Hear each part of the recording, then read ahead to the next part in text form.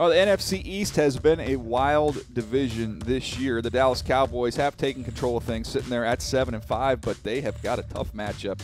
Philadelphia Eagles come to town trying to even things up in the division and getting a tie there with the Dallas Cowboys. And, Bucky, when we look at this game, the matchup to watch, we're going right to the trenches. Yeah, it is right in the trenches. The Eagles' offensive line trying to handle a formidable Dallas front four.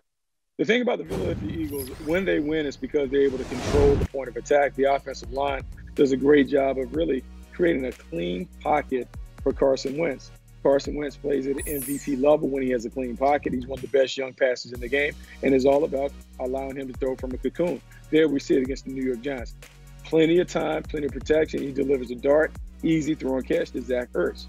Once again, it's his ability to be able to have clean pocket. There we see the interior three, communicating, making sure it's effective.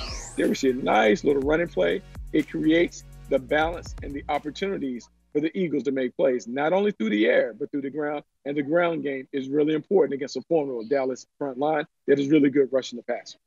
Yeah, they're really good in every area when you look at that Dallas Cowboys front seven. But when you focus on them just up front, that defensive line, they can take over a football game. We saw what they did against the New Orleans Saints, and you get a chance to look at it right here when you've got DeMarcus Lawrence and Randy Gregory. DeMarcus Lawrence playing as well as anybody in the league, coming off the edge, going to power back, work through a soft shoulder. Him and Randy Gregory, they end up meeting at the quarterback, and they do a nice job of poking the ball away once they get home. And one other example here, you're going to see Leighton Vander Esch, who's really one of the top rookies in the league. The athleticism that he brings to the table in that front seven. Alvin Kamara in space. Most linebackers, that's a broken ankle, and he's off to the races there. But nice job coming to balance, find a way to get him on the ground. So it's not just that defensive line for the Dallas Cowboys, which is outstanding.